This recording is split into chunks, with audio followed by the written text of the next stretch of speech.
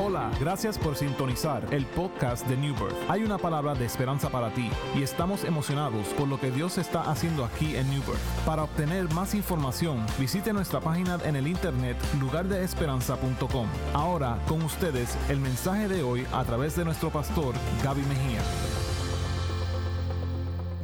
Hoy, y quiero darle un footnote. Toda esta serie estaremos un poquito más colectivo, más suave. Señor, reprenda al diablo. No. Porque queremos intencionalmente sacar el tiempo para hablar y tocar asuntos de lo que tiene que ver con el libro de Apocalipsis. Así que todo este mes, por 5 semanas, quizás un poquito más, vamos a estar hablando y tocando todo el libro de Apocalipsis, con excepción a las 7 iglesias, porque si me meto en eso son otras 7 semanas. Pero vamos a hablar de todo el libro de Apocalipsis. Estaremos hablando de esto para ubicarnos dentro de lo que está sucediendo en el mundo a la ley de la palabra y la profecía bíblica. Y es importante que usted y yo entendamos, hermano, que la Biblia que usted tiene en su falda, en sus manos o en su tableta, no es un libro común y corriente, sino que la palabra, según dice el apóstol Pablo, es viva y eficaz. Pero la palabra es eterna. ¿Por qué la palabra de Dios es eterna? Porque quien la declara es eterno. Y dentro de la Biblia usted va a ver episodios históricos, episodios cronológicos, episodios proféticos, y todo eso tiene como fin de apuntar hacia una persona que es Jesucristo. Jesucristo, desde el Génesis hasta el Apocalipsis, el protagonista de la Biblia es Cristo. Así que en lo que tiene que ver con genealogía, historia, proceso cultico, proceso levítico, todo lo que usted ve en la Biblia siempre apunta y se dirige a Cristo. Por eso cuando usted lee el libro de Apocalipsis, quien resalta en el libro de Apocalipsis es Cristo, Jesucristo. Pero obviamente esa manifestación de Cristo es el resultado de unas cosas que van a suceder proféticamente, para que cuando usted y yo veamos lo que está sucediendo alrededor de nosotros, sepamos que el día está cerca. Así que el libro de Apocalipsis tiene mucho que ver con aspectos futurísticos, ¿okay? Está lo que se llama la ley de el ahora, pero no ahora. O sea, cuando Juan el apóstol escribe la carta o el libro de Apocalipsis, Juan está en la isla de Patmos.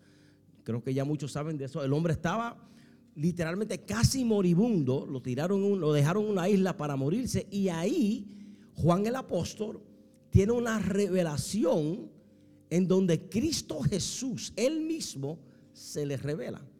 Y dentro de esa revelación dice la Biblia que el texto dice que el ángel le dijo a Juan: sube acá porque quiero enseñarte unas cosas. Obviamente eso de subir acá, él está hablando al espíritu de Juan, no a la persona literal de Juan, porque literalmente Juan estaba en la isla de Patmos.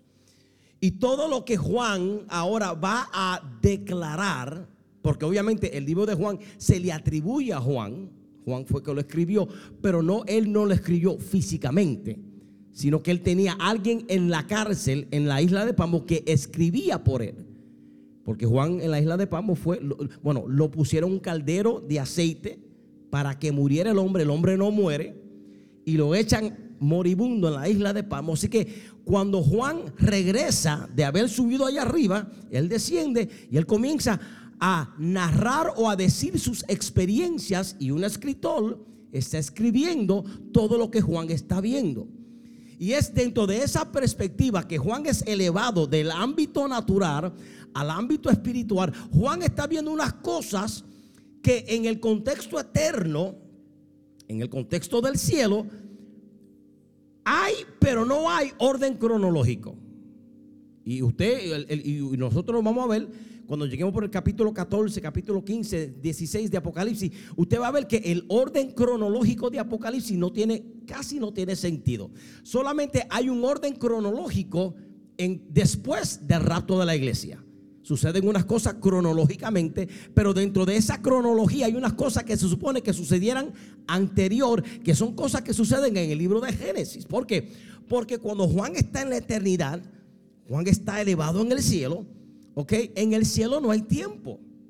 En el cielo no hay tiempo porque en el cielo lo que hay es eternidad. Dios ve todo, ayer, presente y mañana, todo en una sola vista panorámica. Para Dios el ayer es hoy, el mañana es hoy. Juan está mirando el ayer, el hoy y el mañana todo a la misma vez. Y en base a lo que él está viendo, no hay un orden, porque en el cielo todo es. Déjame repito. En el cielo todo es. No es que todo va a ser, en el cielo todo es. Y como todo es en el cielo, Juan está allá arriba mirando todo lo que es, que no ha de suceder, porque todo lo que Juan está viendo en el cielo son cosas que van a suceder en la tierra, pero ya él lo ve de antemano allá arriba. Para Juan, en la eternidad, él ve todo a la misma vez. Y dentro de esa realidad, cuando él desciende otra vez de ese éxtasis que regresa a la tierra, mira, escribe esto, yo vi esto y vi lo otro, y vi aquel y vi lo otro, y él comienza a narrar y a explicar los episodios y los fenómenos y las situaciones en el ecosistema de la tierra que van a suceder a raíz de lo que Juan está viendo en esa metamorfosis, si se puede decir, espiritual, cuando es ascendido al cielo. Ahora, ¿qué es lo que habla el libro de Apocalipsis? Interesante.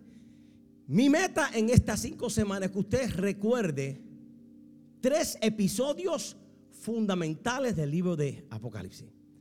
Hay 3, por eso tenemos 3 pilares, que son las 3 columnas que sostienen el libro de Apocalipsis. Si estas 3 columnas no están en el libro de Apocalipsis, entonces el libro de Apocalipsis pierde su ímpetu, porque estas son las 3 pilares fundamentales del libro de Apocalipsis. El primer pilar representa el rapto de la iglesia. Y usted y yo vamos a repetirlo y repetirlo por las 5 semanas. Mi meta es que en 5 semanas usted se sepa los 3 pilares, lo que va a pasar entre medio, y aprender esto para la gloria del Señor. El primer pilar representa el rapto de la iglesia. El segundo pilar representa la segunda venida de Cristo. ¿Cuándo fue la primera venida de Cristo? Cuando nació en Belén. Ahí fue cuando Él vino. Pero ahora, esta segunda venida de Cristo, vamos a explicarla para la semana 3. Y cómo Él va a venir y por qué Él viene y qué va a suceder cuando Él venga. Está el rapto de la iglesia, que es nosotros. Yo no sé si usted sabe, hermano, pero nosotros aquí creemos que Cristo viene y que nosotros nos vamos para el cielo. ¿Usted cree eso, hermano?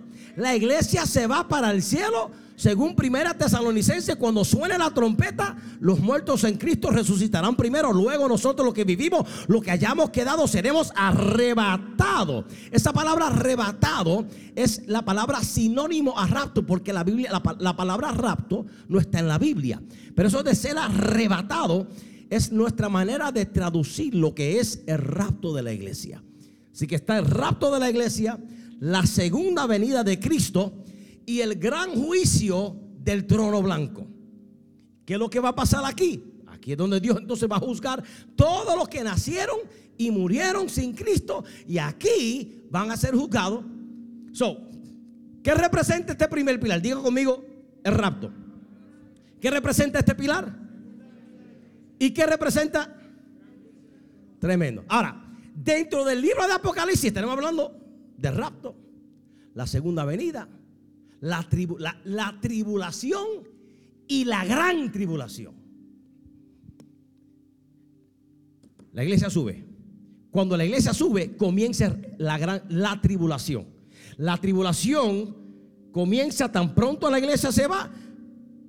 Por 3 años y medio vamos a estar, van a estar en la tribulación.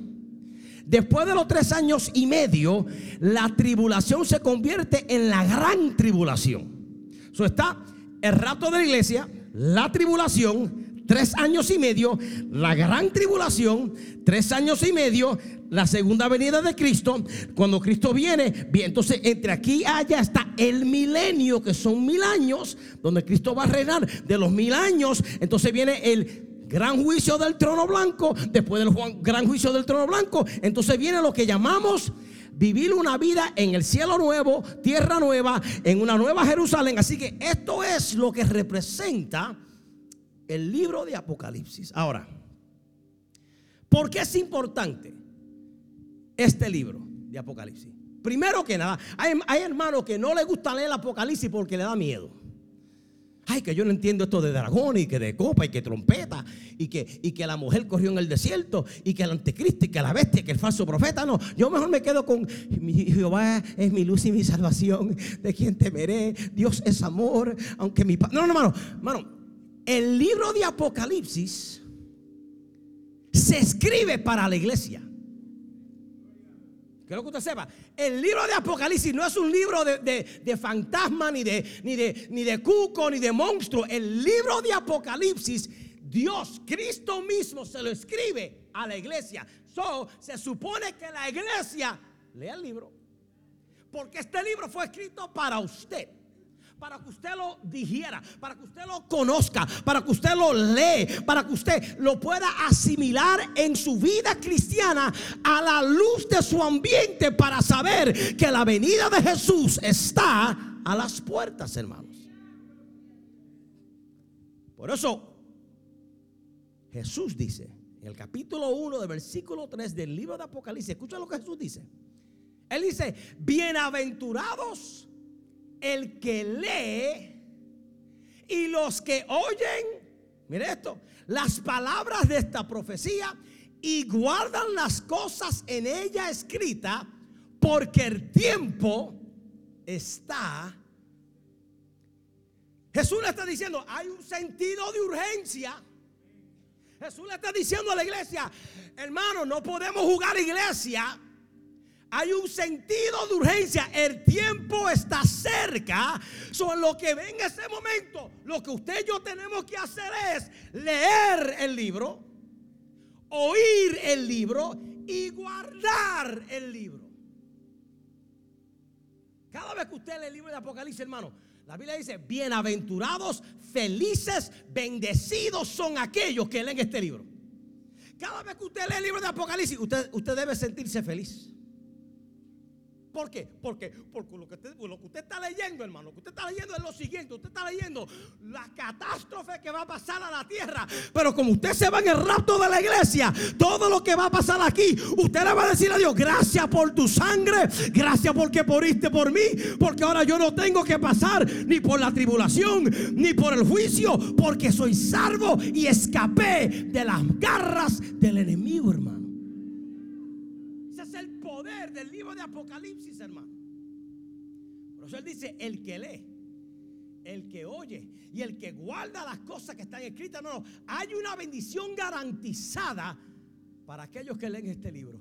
Y yo quiero, hermano, que durante estas 5 semanas usted lea Apocalipsis. Léalo, suelte los salmos por una semana y lea Apocalipsis. Léalo, hermano. Edifíquese por lo que usted va a leer.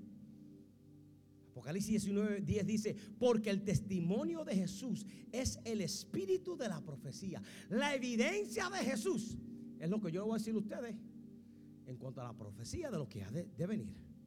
¿Por qué? Porque lo que se profetiza en el libro de Apocalipsis evidencia y sostiene la veracidad de quien Cristo es. Por eso cuando usted lee el libro de Apocalipsis, eso refuerza a Cristo. ¿Cómo lo refuerza? Que viene otra vez. ¿Cómo refuerza? Que viene a reinar. ¿Cómo lo refuerza? Que va a derrotar al diablo, al falso profeta y a la bestia. ¿Cómo exalta el libro de Apocalipsis a Cristo? Que al fin y al cabo Cristo va a ganar, el diablo va a perder y la iglesia estará en victoria. Cuando usted lee el libro de Apocalipsis, usted está exaltando a Dios, porque esa palabra le anima. Y usted, no, ven Cristo, ven Señor Jesús. Y ahora hay un sentido de urgencia para que Él venga ya, para que todas las cosas estén conforme 1 Corintios bajo las plantas de los pies de Jesús. Ahora, si vamos a entender el libro de Apocalipsis, hay que entenderlo de manera cronológicamente. Ahora, que digo esto para decir lo siguiente. Ahora, ¿cuál es el contexto del libro de Apocalipsis? El contexto del libro de Apocalipsis es la revelación de Cristo. Y dentro de esa revelación de Cristo resalta la persona de Cristo, la figura de Cristo. Cristo vino como cordero. Apocalipsis, Él viene como un león. Cristo vino como cordero llevado al matadero. Cristo, cuando venga, ahora Él va a venir con una espada, fuego en sus ojos, y va a venir con autoridad y con poder. El personaje que Apocalipsis resalta es a Cristo. Lo otro que hace Apocalipsis resalta el poder de Cristo. Que con solamente Cristo llegar y con una palabra Él destruye al enemigo. Con una palabra Él destruye al falso profeta. Con una sola palabra. O sea, hay tanto poder en Cristo, hermano, que con solamente abrir su boca, el anticristo, el falso profeta, la bestia y el diablo, todo el mundo cae postrado. No tiene que ni levantar un dedo. Ese es el poder de Jesús, hermano. Y ese es el poder que está en usted, hermano. Por eso cuando usted lee la Biblia, cuando usted lee Apocalipsis, usted va a ver tanto poder que hay en Cristo, tanto poder que hay en el Señor. Y ahora usted dice, espérate, pero si ese Cristo tan poderoso está en mí, entonces yo puedo entender lo que ahora el apóstol Pablo dice: mayor es aquel que está en mí que aquel que está en el mundo. Apocalipsis habla de la persona de Jesús, del poder de Jesús y del programa o la agenda que Jesús tiene. Bueno, porque Jesús no va a venir acá para nada. O sea, cuando Jesús aparece, porque tiene una agenda. Y si Cristo viene otra vez, porque hay algo que Cristo quiere hacer en la tierra. Así que la revelación fue dada por el Padre a Jesús. Y ahora esa revelación es delegada al ángel, quien ahora se la da al apóstol Juan. Y Juan está en la isla de Patmos, yo te sabe eso. Pero hay diferentes maneras en las cuales usted puede mirar este libro e interpretarlo. Hay 4 formas. Yo le voy a mencionar las 4 y después voy a empezar mi introducción. Es un chiste. Hay 4 formas de interpretar el libro de Apocalipsis. Primero, usted lo puede interpretar de manera alegórica. En otra palabra, no literal, sino tipología, simbolismo. Okay. Ninguno de los libros de la Biblia tienen esta peculiaridad que tiene el libro de Apocalipsis, con excepción a Daniel, que voy a hablar de eso en unos minutitos. Que es alegoría. Yo puedo leer el libro y alegóricamente interpretarlo. Eso no es que va a pasar. Eso es, cosas que quizás Juan vio. Porque acuérdese, cuando Juan escribe, usted va a ver que Juan dice: y vi que un dragón volaba y fuego salía de su boca y de sus ojos salían fuego. O sea, Juan, lo que él está describiendo, él lo está describiendo a la luz de su conocimiento finito. En los tiempos de Juan no habían naves espaciales de guerra que botan bombas y misiles y fuego de las alas. Cuando Juan está mirando lo que está pasando, mi interpretación es que cuando dice: y vi que aves o dragones están volando y botan fuego, puede que eso fuese una nave de guerra, un avión de guerra que tira misiles y que bota fuego. Pero como no sabe lo que es un avión, porque estamos hablando más de 2000 años atrás, él está alegóricamente explicando lo que en su mente finita él interpreta. Cuando él habla de eso de la bestia no es un animal. La bestia es la manera con que él, y lo voy a explicar en la semana número 2, es la manera con que él interpreta lo que él está viendo sistémicamente en el mundo entero. Por eso es que cuando usted lee el libro de Apocalipsis, usted puede entrar en lo que, lo voy a recibir y lo voy a asimilar alegóricamente solamente. Pero está la manera alegórica. La segunda manera es la manera preterista, y es que aplican la forma alegórica, pero añaden que Apocalipsis se escribió antes del año 70 y que se cumplió en el año 70. Muchos teólogos piensan que lo que Juan está escribiendo se cumplió para el año 70. ¿Por qué?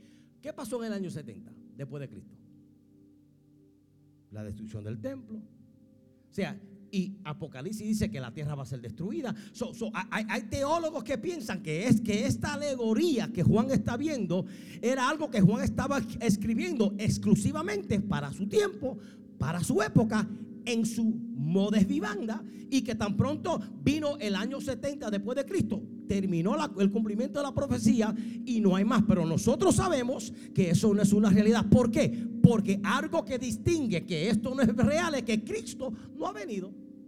Y como Cristo no ha venido en su segunda venida, pues entonces eso no puede ser la conclusión del libro de Apocalipsis. Eso está la manera alegórica, la manera preterista. La otra es la forma histórica.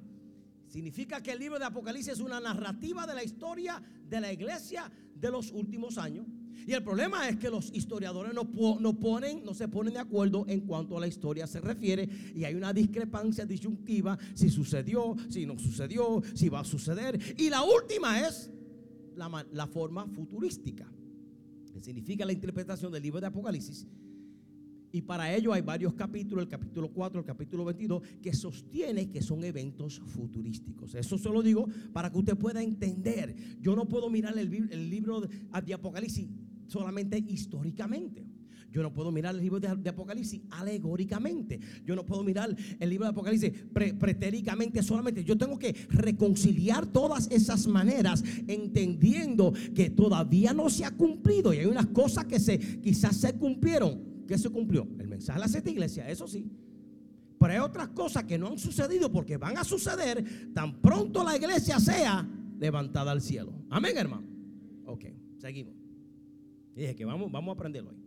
Ahora, existen 3 grupos dominantes o 3 miembros de familia en la humanidad de la Biblia.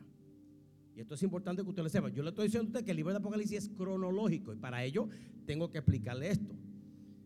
3 grupos dominantes por toda la Biblia. Primero, el grupo judío.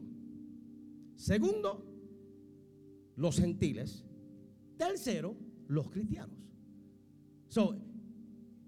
El impacto o la realidad de Dios al pueblo judío, usted lo ve, los primeros 2000 años de la historia bíblica, que fueron desde Adán hasta Abraham.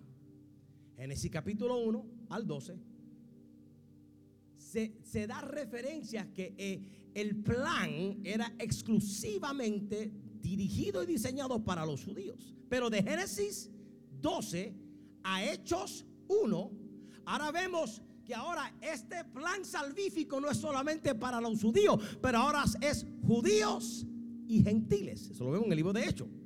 Y comenzaron a salvarse los gentiles y los griegos. Y la plataforma salvífica se amplia. ¿Para qué? Para darle acceso a los judíos, pero también a los gentiles.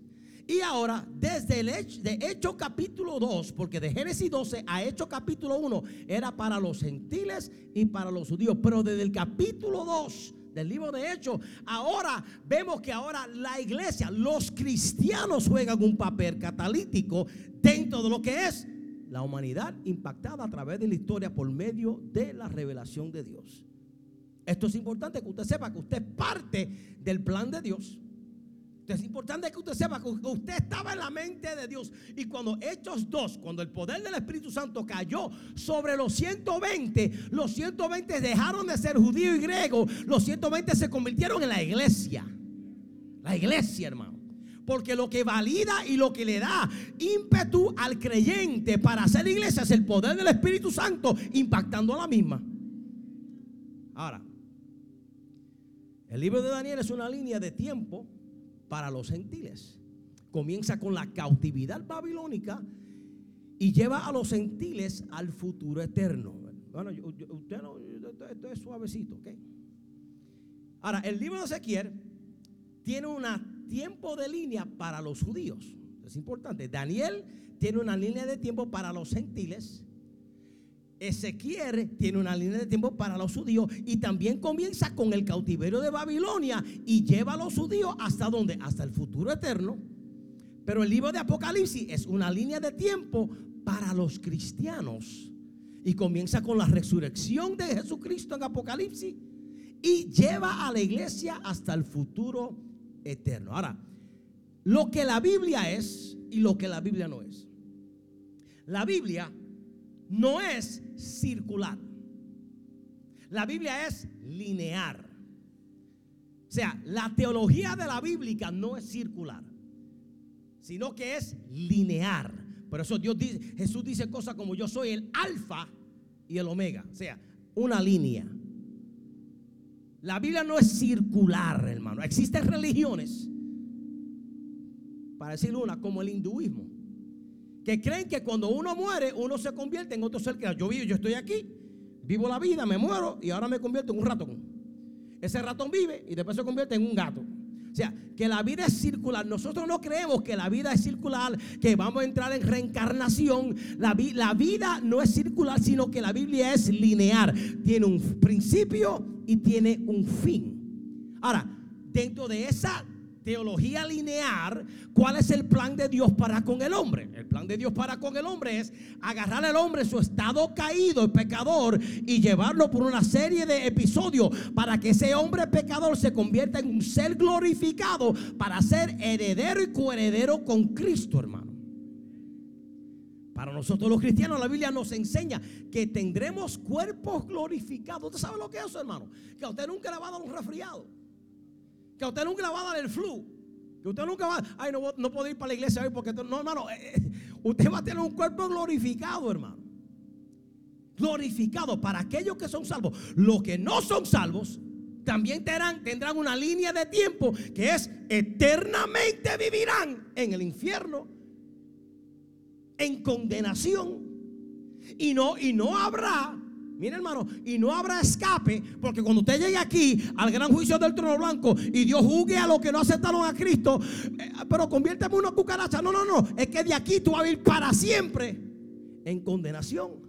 Por eso, amigo que está aquí, hoy es el día de salvación, hermano.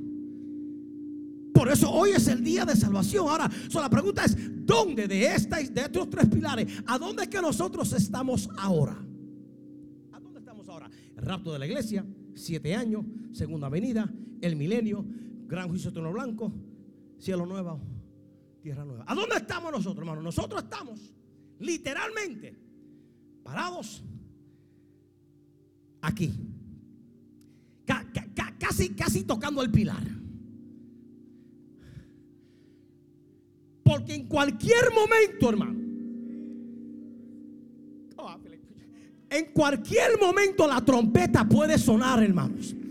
En cualquier momento, en un abrir y cerrar de ojos, hermano, la iglesia va a ser leva. Por eso, amigo que está aquí, hoy yo quiero que tú sepas que Dios te trajo aquí para dejarte saber que hay tiempo, porque después que la iglesia se va, ya no va a haber más tiempo. Hoy es tu día de salvación, hermano. Estamos ahí, aquí.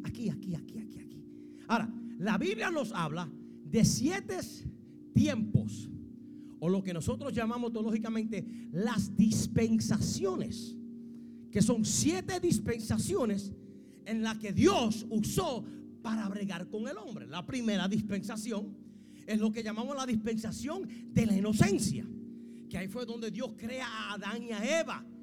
Eran perfectos. Y dijo Dios: hagamos al hombre en nuestra imagen y semejanza, para que sojuzgue la tierra, señoree en la tierra, y todo ese tipo de responsabilidad que Dios le da. Hubo un tiempo, una dispensación donde el hombre vivía en una dispensación de inocencia, de perfección, igual a Dios. Pero de esa dispensación de inocencia, la segunda dispensación es la dispensación de conciencia. Ahora el hombre, porque come del árbol que Dios le dijo que no comiera, su conciencia se abre, y de ser una persona inconsciente o inocente, ahora es una persona culpable y consciente de su pecado. Esa es la segunda dispensación. La tercera dispensación es lo que llamamos la dispensación del gobierno humano. Ahora que el hombre es caído, Dios tiene que establecer unas reglas, porque el hombre solamente sabía vivir en la dispensación de inocencia.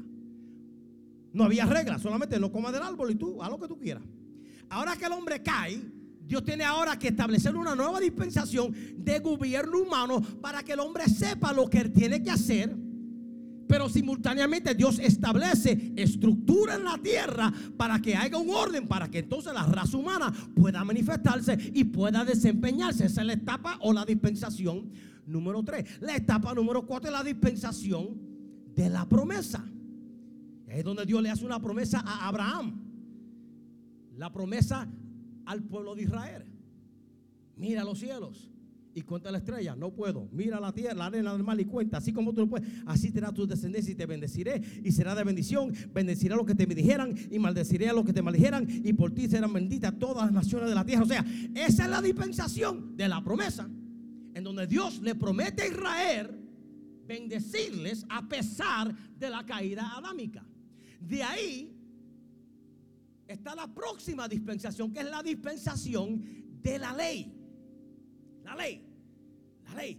Dios ahora establece a Israel en el desierto y pone a Moisés, lo lleva al monte, le da unas instrucciones, le da unas leyes, cómo hacer la iglesia, cómo hacer el tabernáculo, cómo funcionar, los 10 mandamientos, las reglas de cómo cargar el arca de pacto. Dios comienza a darle leyes e instrucciones a Israel para que Israel sea conforme al corazón de Dios.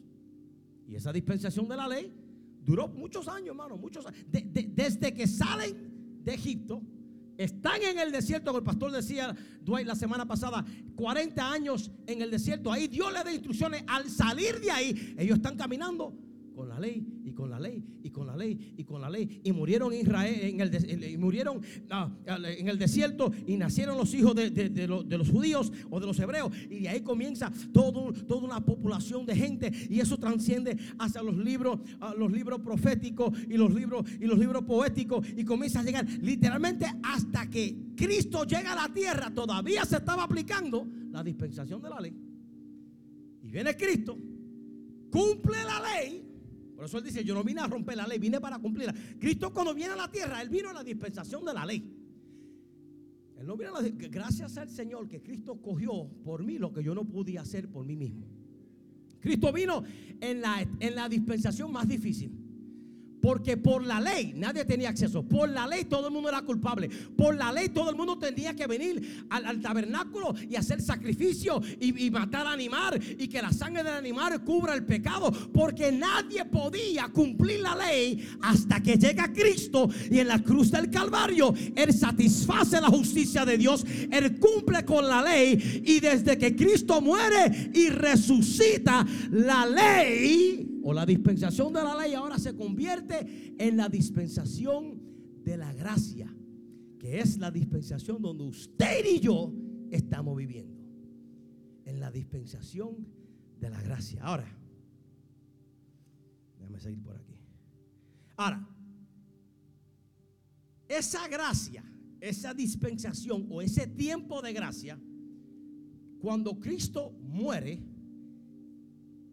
es enterrado y resucita al tercer día, algo sucede en el reloj histórico profético. Yo le dije a usted que a la iglesia, la Biblia hay que mirarla linealmente. Desde el comienzo de Adán hasta el inicio de la gracia, había un reloj que estaba corriendo. Estaba corriendo. Cuando Cristo subió al cielo, ese reloj se paró en la semana 69. Hermano, miren, mañana tenemos oración. Después que oremos, yo voy a explicar un poquito más de las 70 semanas. Hoy lo voy a vuelo de pájaro, pero vamos a orar y vamos a aprender un poquito mañana. Escuche esto. La Biblia, en el libro de Daniel, la Biblia nos habla de 70 semanas. ¿Y qué son las 70 semanas de Daniel? La profecía de las 70 semanas es una de las profecías mesiánicas, o sea, que tiene que ver con el Mesías, con Cristo. Y es una de las profecías más significantes en el Antiguo Testamento. Daniel capítulo 9 comienza con Daniel orando por Israel, reconociendo el pecado de la nación contra Dios y pidiendo a Dios misericordia por Israel. Ahora, durante la oración de Daniel, dice la Biblia que el ángel Gabriel, no Pastor Gaby, el ángel Gabriel se le aparece a Daniel en una visión para decirle el futuro de Israel. Y a raíz de eso vamos a ver lo que Daniel capítulo 9 versículo 20 al 27 dice. Aún estaba hablando y orando, y confesando mi pecado y el pecado de mi pueblo Israel, y derramaba mi ruego delante de Jehová mi Dios por el monte santo de mi Dios.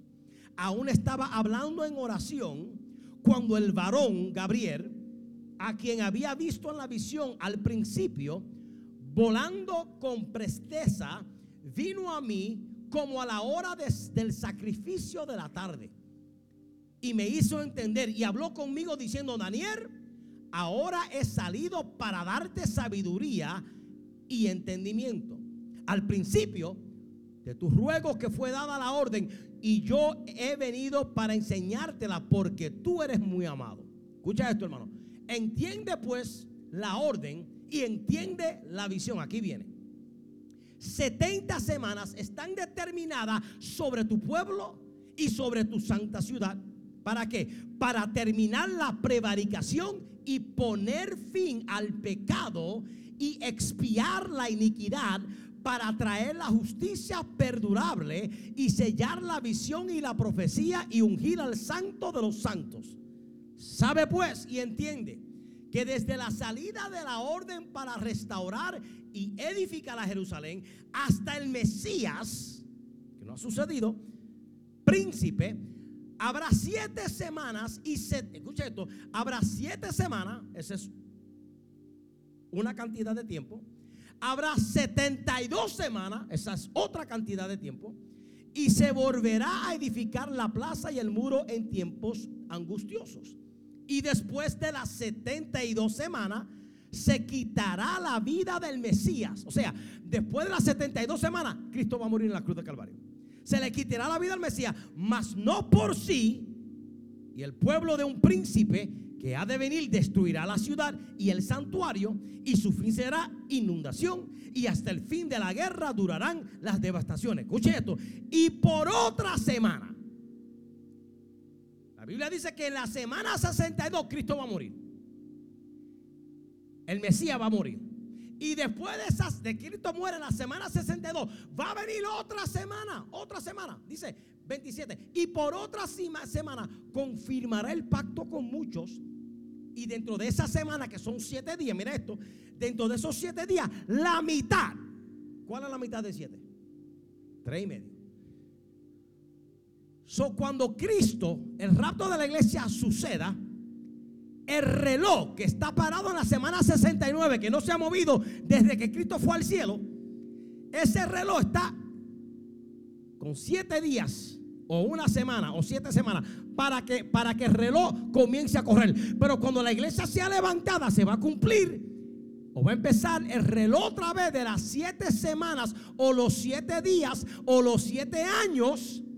Y dice la Biblia que a mitad de las 7 semanas, ¿ves lo que dice? A mitad de las 7 semanas hará cesar el sacrificio y la ofrenda. Después, con la muchedumbre de las abominaciones, vendrá el desolador. ¿Quién es el desolador? A la mitad de la segunda semana va a venir el anticristo y va a establecer su autoridad y va a decir: no quiero que nadie adore a Dios, sino que me adore a mí, y el que no me adora a mí lo vamos a matar, y el que no coja la marca de la bestia. O sea, después de 3 años y medio viene el anticristo con todo su apogeo. Y esto lo está hablando Daniel, cientos de años antes de Juan escribir el Apocalipsis. Después, con muchedumbre de las abominaciones, vendrá el desolador, hasta que venga la consumación y lo que está determinado se derrame sobre el desolador. Déjame explicarle la división, las 7 semanas, y cerramos. El ángel Gabriel dice en el versículo 24: 70 semanas están determinadas sobre tu pueblo y sobre tu santa ciudad. Los comentaristas, hermanos, dicen que las 70 semanas deben ser interpretados como semanas, en otras palabras, un periodo de 490 años.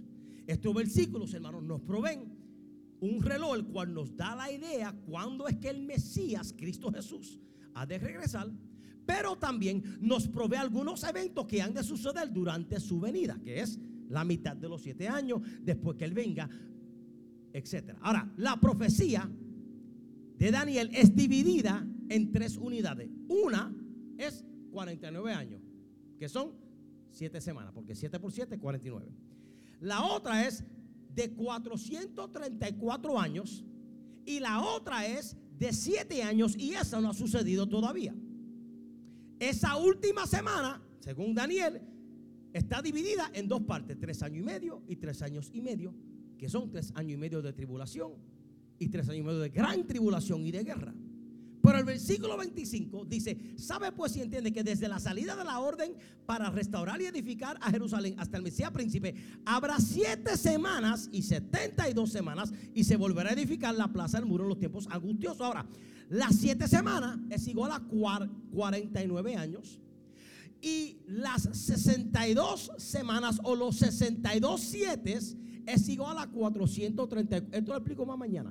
Es igual a los 434 años. Ahora, esta es la ecuación para que usted entienda. 48 años, que es la primera semana, más 434 años, que son 62 semanas, hace un total de 400, escucha esto, 83 años. Escucha esto, mira esto, dándonos a entender que solamente nos quedan 7 años o 7 semanas. Y eso no ha sucedido hasta que la iglesia no sea ascendida. Así que la profecía de las 7 semanas resume lo que ha de suceder antes de que Jesús venga y establezca su reino milenial, hermano.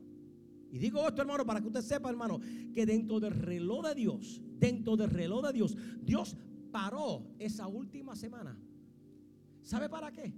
Para que usted y yo entremos en lo que es la gracia de Dios, hermano.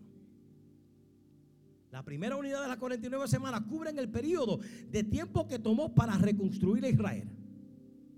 La profecía de Daniel, capítulo 9, especifica el cumplimiento de los 483 años, donde el ungido sería cortado en el versículo 6, hablando de Cristo. Y el mismo se cumple cuando Cristo es crucificado. Y desde que Cristo fue crucificado, ascendió al cielo, hermano. Mira esto, hermano. El reloj se paró en la semana 69.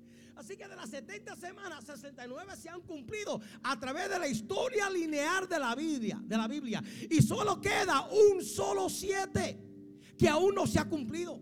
Y nosotros, hermanos, estamos viviendo en la brecha entre la semana 69 y la semana 70, hermanos.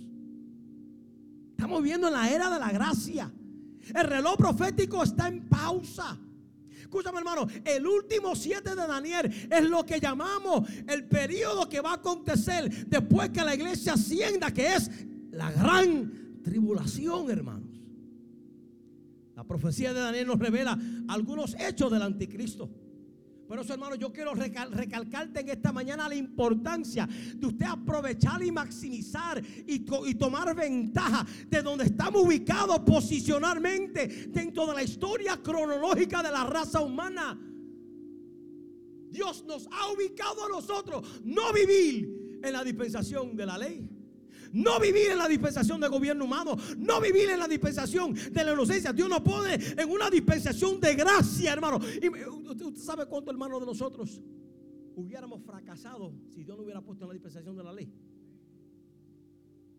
¿Cuántos de nosotros hubiéramos sido apedreados a muerte viviendo en la dispensación de la ley? Y Dios dice: no, te voy a poner en la dispensación de la gracia, porque quiero comisionarte para que tú proclames un mensaje de que Cristo viene otra vez. Y tú tienes referencia histórica de que en la inocencia Dios estaba presente, en la caída Dios estaba presente, en el gobierno humano Dios estaba presente, en el lugar de la ley Dios estaba presente. Pero Dios está conmigo ahora en la gracia, y Él me da de su Espíritu Santo para que yo le diga a aquellos arrepentidos y convertidos, porque el reino de los cielos se ha acercado y las trompetas van a sonar. Y Dios no quiere que nadie perezca, sino que todos procedan al arrepentimiento. Estamos parados en el reloj profético que se ha parado en la semana 69. Y Jesús nos advierte de que tenemos que tomar el peso de lo que significa esta venida que Cristo viene. Tenemos que tomarlo en serio. Tenemos que entender que aunque es una bendición y es una delicia saber que vamos a escapar de todo lo que vendrá, pero Dios nos pone aquí en la tierra para ser, aleluya, predicadores y ser oradores. Hermano, hay un sentido de urgencia que el Espíritu Santo quiere declararle a la iglesia. Un sentido de urgencia, y es que la iglesia se active, hermano. ¿Cómo es posible? Cuando usted vea las señales proféticas que le voy a hablar la semana que viene, ¿cómo es posible que podemos venir a la iglesia y no invitar a nadie, y nuestros amigos y nuestros familiares que no conocen a Cristo? Cuando usted comienza a entender lo pronto que Cristo puede venir, hermano, eso va a causar en usted una urgencia para decir: es que yo no quiero que nadie se quede, yo quiero que mami sea salva, yo quiero que mi primo se convierta, porque lo que viene en este periodo va a ser de llorar y de crujir de dientes. Pero lo bueno de Dios es que en medio de esta tribulación Él abre una puerta de escape, y Él dice: el que recibe a Cristo como Salvador no tendrá que pasar por esto, hermano.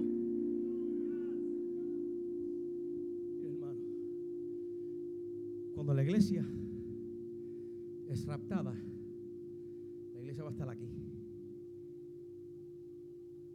La iglesia no va a pasar por el periodo de la gran tribulación, porque el rapto se convierte en un puente que nos lleva de aquí a acá.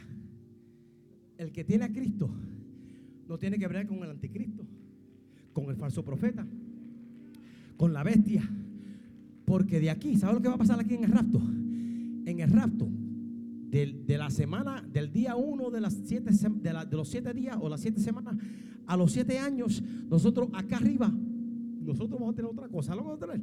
Aquí vamos a estar en la boda del Cordero. Aquí vamos a estar en el tribunal de Cristo. Aquí Dios nos va a dar unos galardones y unos premios. Y aquí Dios va a poner todo lo que usted hizo en la iglesia y para Cristo en la tierra.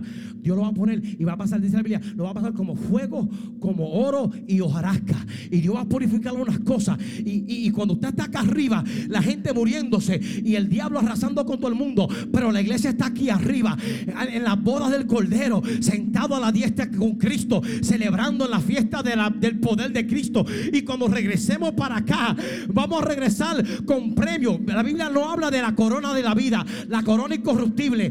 Y Dios nos va a dar en ese tribunal de Cristo, Dios nos va a dar unas coronas, porque cuando Cristo venga otra vez, Él viene para reinar. Y cuando Él reine, usted va a ser reina y reina con el Señor. Por eso el diablo no quiere que tú vayas para el cielo, porque Él quiere maltratarte, abusarte, condenarte. Por eso hoy Dios te dice: venga a Cristo, que lo que tengo para contigo, ojos no han visto, ni oídos han oído, ni llegado al corazón del hombre, lo que yo tengo reservado para aquellos que me aman. Hermano, Cristo viene pronto. Amigo, Cristo viene pronto. Por eso hay que trabajar. Por eso hay que trabajar, hermano, porque no sabemos cuándo, pero sabemos que el que ha de venir vendrá. Y aquí es donde estamos ahora, parados literalmente. Aquí. Semana 69. Aquí estamos. Cristo puede venir ahora mismo. Y la pregunta es: si Él viene a buscar su iglesia, ¿estás seguro y segura de que tú podrás escuchar el sonar de la trompeta?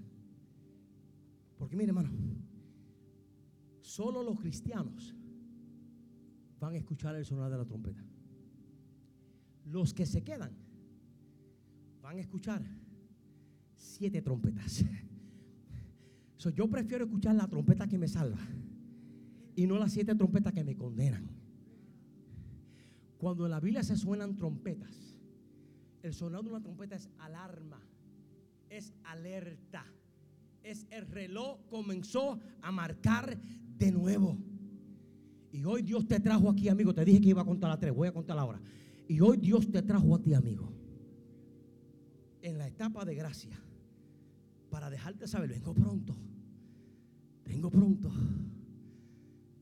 Dice la Biblia que como ladrón en la noche vendrá, pero Él no viene como ladrón en la noche para buscarte mientras tú no estés preparado. No, Jesús no viene. ¿Cómo es posible el Dios que creó todo un sistema para que tú no te pierdas, va a venir cuando te desapercibido. Eso es lo más ridículo. Si Dios creó un plan para que tú te salves, eso de venir como ladrón en la noche, Él no está diciendo, cuando tú menos esperas, te voy a agarrar y estoy esperando que tú peques, para cuando te peques, ahí vengo y te quedas. No, el escrito no brega así. Eso de ladrón en la noche hay que estar preparado. Yo tengo que estar preparado, hermano. Usted tiene que estar preparado. Usted tiene que vivir la vida preparado. Usted tiene, como dijo el pastor Dwight, Maranata. Usted tiene que vivir con la vida con esa perspectiva. Ven, Señor Jesús. Y para decirle eso es porque usted está listo.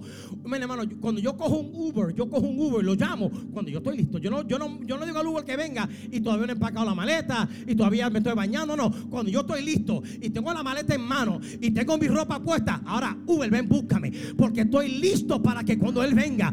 Hermano, hoy Dios te dice, prepárate. Si Dios está orando, vuelve a orar. Si no está ayunando, vuelve a ayunar. Busca la Biblia y prepárate, que cada día que tú camines, tú puedes decirle al Señor, si quiere venir hoy, ven hoy que estoy listo. Si quiere venir mañana, ven que estoy listo. Porque el que vive la vida en el poder de la palabra, vive la palabra en su vida, en su casa, en su comunidad. Ven, Señor Jesús, ven. Esperamos que este mensaje te haya inspirado. Como Lugar de Esperanza, nuestra iglesia está comprometida a alcanzar a nuestra comunidad. Si deseas más información sobre New Birth, visita nuestra página en el internet lugardeesperanza.com.